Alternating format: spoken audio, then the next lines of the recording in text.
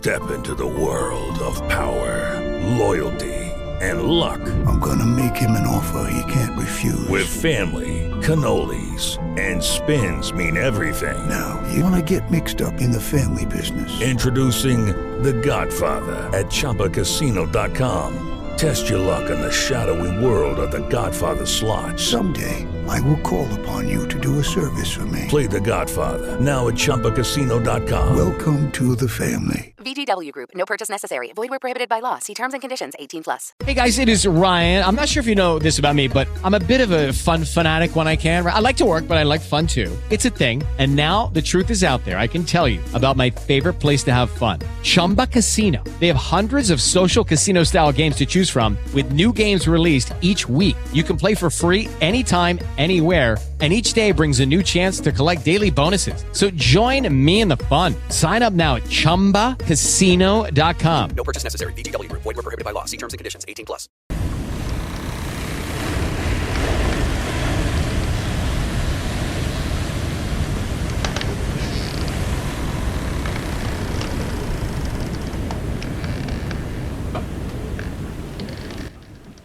A schooner set off from the port of Alexandria, which at the time was a part of the District of Columbia. Alexandria was later retroceded back to Virginia in 1846. This schooner set sail for Antigua. At this time, Antigua was known for its sugar industry. Schooners were used to transport goods and people, or slaves, for trade. Slavery had been abolished in Antigua at this time, however. It is not known what this schooner had been carrying, nor what it intended to pick up. We do know who was aboard this sailboat, the Sarah Livonia, though. When it set sail, aboard were a cook, a master, or captain, a mate, otherwise known as the first mate, and 3 seamen. 2 weeks later, the schooner was sighted on the high seas of the North Atlantic Ocean, with its sails down, seemingly adrift. A sloop named the Fairhaven came upon the Sarah Livonia, and a crew member boarded it. Only 4 men were found aboard. The 32-year-old master, Charles A. Dearborn, and the mate, Walter A. Nickel, who was about 10 years younger, were both missing. The vessel was less than 20 miles from a lighthouse nearest the port of New York. The Fairhaven crewman found an axe near the cabin door, 4 feet of water in the hold, and blood on a coil of rope. He also found a bloody fur cap on the deck. What transpired aboard this sailboat led to what I believe is the first no-body homicide charge and conviction in the United States. The arresting officer, William O. Russell, stated in his deposition that one of the crewmen told him that he and another crew member were asleep below deck. He stated that another crew member, known as Babe, was alone with the mate on night watch. Suddenly, Babe came to rouse them and told them that the captain and the mate had a fight and had gone overboard. Babe then took over captaining the vessel, stating he knew the way to Antigua. But then he steered them somewhat aimlessly to various other places, and at some point during this time, Babe roused the cook from his sleep and, quote, split his skull with a mallet. Another witness in the subsequent trial of Babe and the 2 other crew members stated that he knew the mate of the ship, and he knew that the mate wore a gold watch. It was later shown in court through the testimony of a New York jeweler with a shop on Broadway that Babe sold a similar watch to him, with the reasoning that he needed to pay his boarding house bill.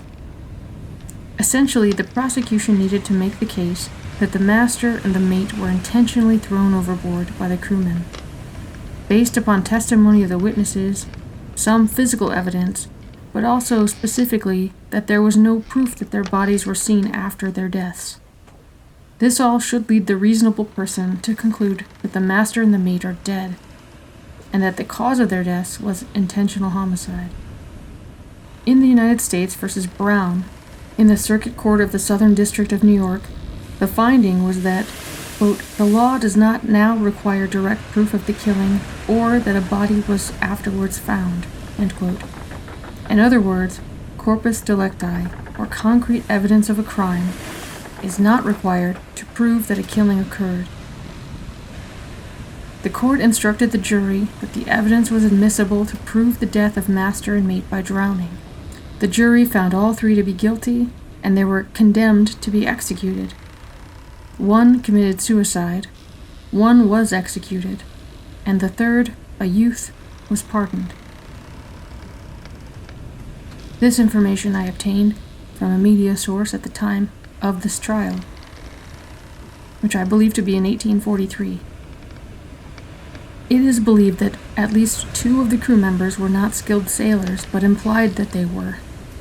As the Sarah Livonia sailed along, the captain discovered their evident lack of experience, and he wrote in the ship's logbook about the men. In fact, the last log was, quote, "Those 2 men are incapable of doing duty as seamen," end quote.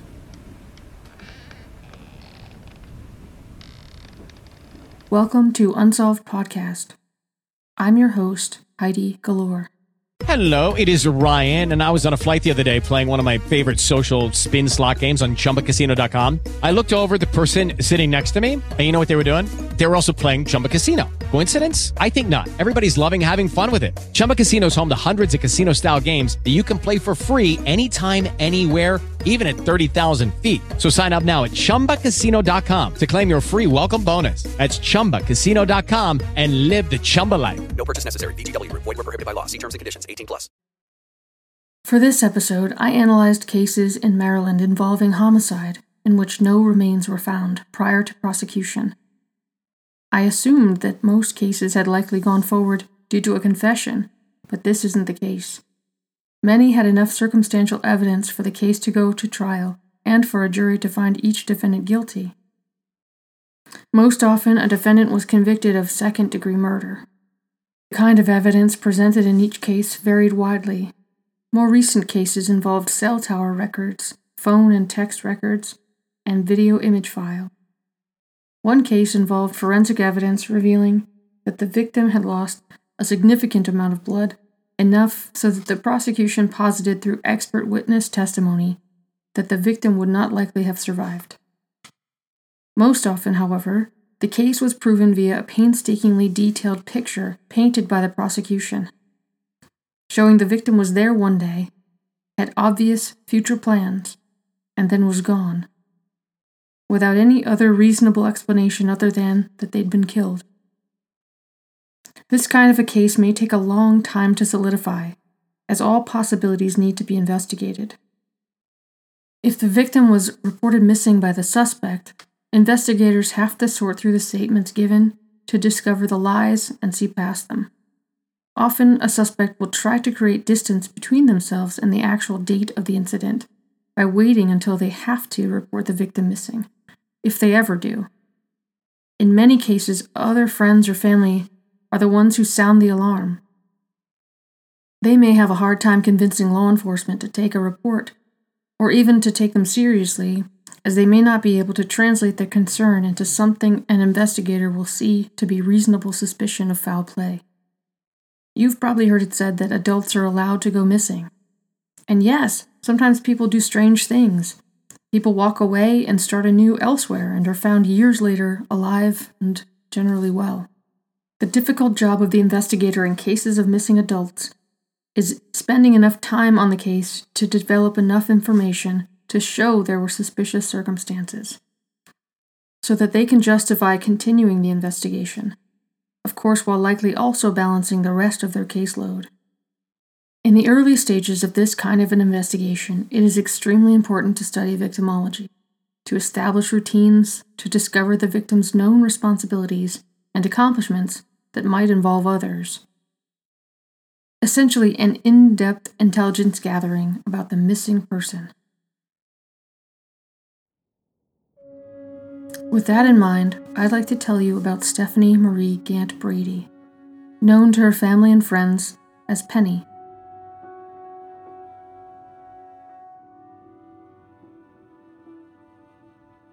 When he spoke to the Baltimore Evening Sun in April of 1989, Penny's son described a dream he has often, in which his mother appears. He said, She's always smiling, but she knows she's missing. In the dream, somebody always asks her, "Penny, where have you been?" She smiles, but she never answers. Penny Gant graduated from Frederick Douglass High School in Baltimore City. Listeners may remember this school as the backdrop for a part in the Baltimore Uprising on April 27, 2015. At that time, high school students from Frederick Douglass High School were blocked by police from crossing the street to go to the Mondawmin Mall, where they needed to go find transportation home. All the while, police told the students to go home. This overt police action, plus the heightened tension in the community caused by the murder of Freddie Gray, created the space for violence to erupt. Outside of this moment in modern history, this high school is a typical college and career prep school currently serving about 850 students. After graduation, Penny attended Morgan State University. The school had recently, in 1975, become designated as a university, authorized by this time to offer doctorates and have its own governing board. Today, Morgan State University is known for its research programs. It has been designated as Maryland's preeminent public urban research university, according to their website. It is Maryland's largest historically Black institution and awards more bachelor's degrees to African American students than any campus in the state of Maryland. Before receiving a degree at Morgan State, Penny left the university and joined the Maryland National Guard as part of the first group of women to join in 1977. She was one of just 3 students to graduate Officer Candidate School as a second lieutenant. Then, in 1978, Penny Gant received news that altered the trajectory of her life. She was diagnosed with multiple sclerosis. Her son told the Evening Sun that his mother didn't let that diagnosis get her down. He stated that the first thing she did after hearing the news, quote, was to go out, get her hair done, and then join a group to aid the disabled, end quote. And she didn't stop there. She served as a resource specialist for Baltimore citizens for housing for the disabled. She was also appointed by the governor to a 2-year term on the Commission for Hiring the Handicapped, according to a 1989 article in the Evening Sun. In 1979, Gant returned to Morgan State and worked for 5 years to obtain her Bachelor of Arts degree in sociology. During this time, she wrote a news column for the disabled for the local Baltimore newspaper, The Afro-American, which, as an aside, has proven to be one of the best sources of information for me when researching for this podcast. Penny also wrote the astrology page in a syndicated magazine called Dawn.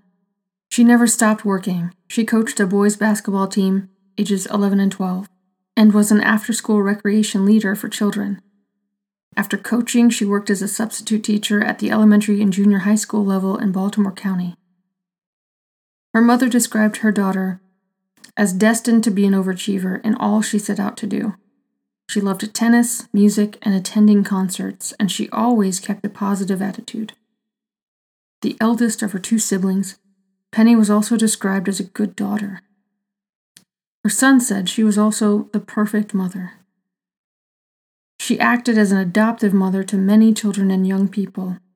She was truly loving and generous. As a single parent, Penny Gant joined a group called Parents Without Partners, where she made many new friends, attended meetings and social functions, and even with her diagnosis, she didn't let that physically stop her. She would dance and even roller skate as she was able.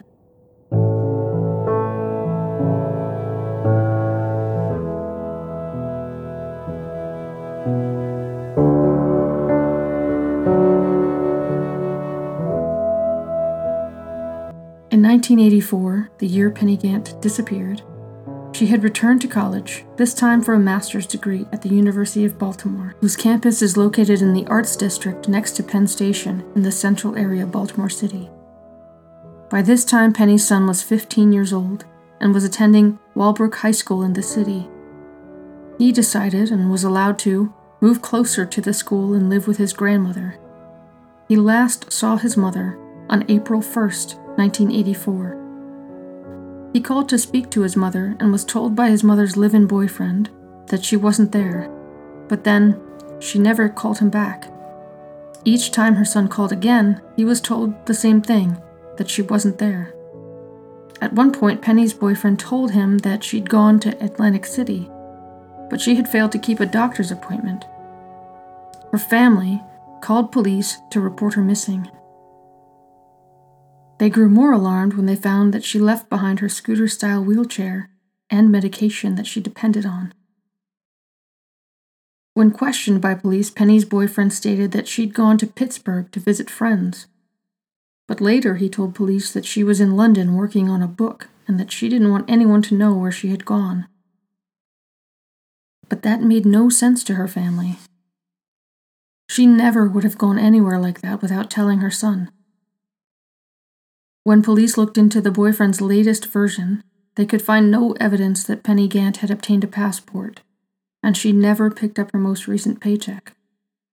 When her son and family were finally able to gain access to Penny's apartment, where her boyfriend had been staying and maintained access to, her belongings were gone, even her diploma from Morgan State University. Her son told the Evening Sun that they had left the apartment in the 4600 block of Horizon Circle in the Woodlawn area of Baltimore, with a couple of rugs and a couple of boxes that they had found in a storage shed. Police were never able to find any actual evidence at the apartment, but the lack of evidence and what little was left were still extremely suspicious. Police are certain that Penny Gant has met with foul play. Everything they've seen and have been told has added up to their belief that something sudden and tragic happened to her. Stephanie Marie Penny Gant Brady was last seen alive on April 8, 1984. She was 39 years old. She would be 73 years old today. She is described as a black female with brown hair and brown eyes. She is 5 feet 3 inches tall and was 110 pounds at the time of her disappearance. She was last seen wearing an opal ring and a small pinky ring with a diamond. If you have any information, however unrelated you think the information might be, about the disappearance of Penny Gant, you are urged to call the Baltimore County Police Homicide Unit's Unsolved Case Squad at 410-307-2020. You can also call Metro Crime Stoppers at 1-866-LOCK-UP or 1-866-756-2567. You can even text your information to them at CRIMES, that's CRIMES, or 274-637, then enter your message after typing the letters MCS. There's up to a $2,000 cash reward for information.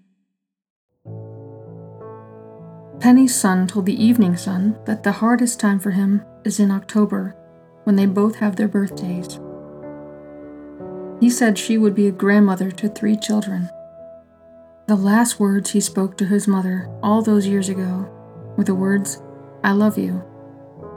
He said his mother strongly believed that the last words spoken to your family and loved ones should be those 3 words, so you'll never regret not saying it.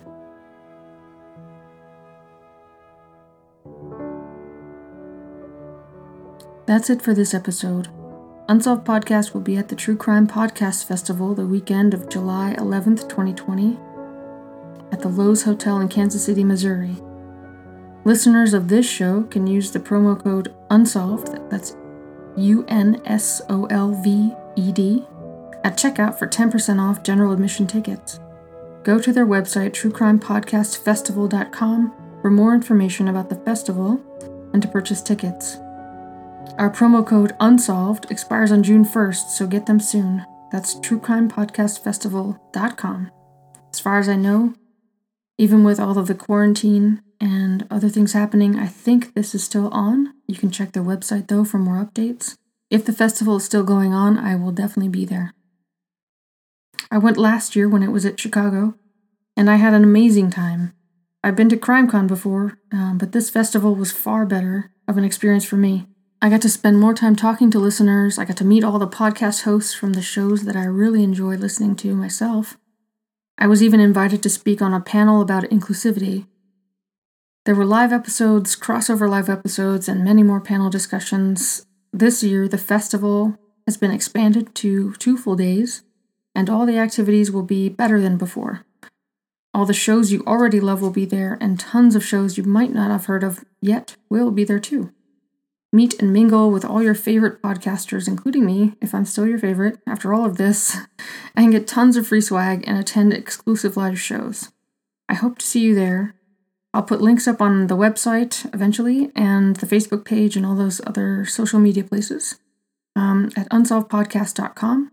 You can find us on social media at unsolvedpodcast. Thank you for listening. And as a small treat, my almost 3-year-old son has something he wants to tell you. See you later.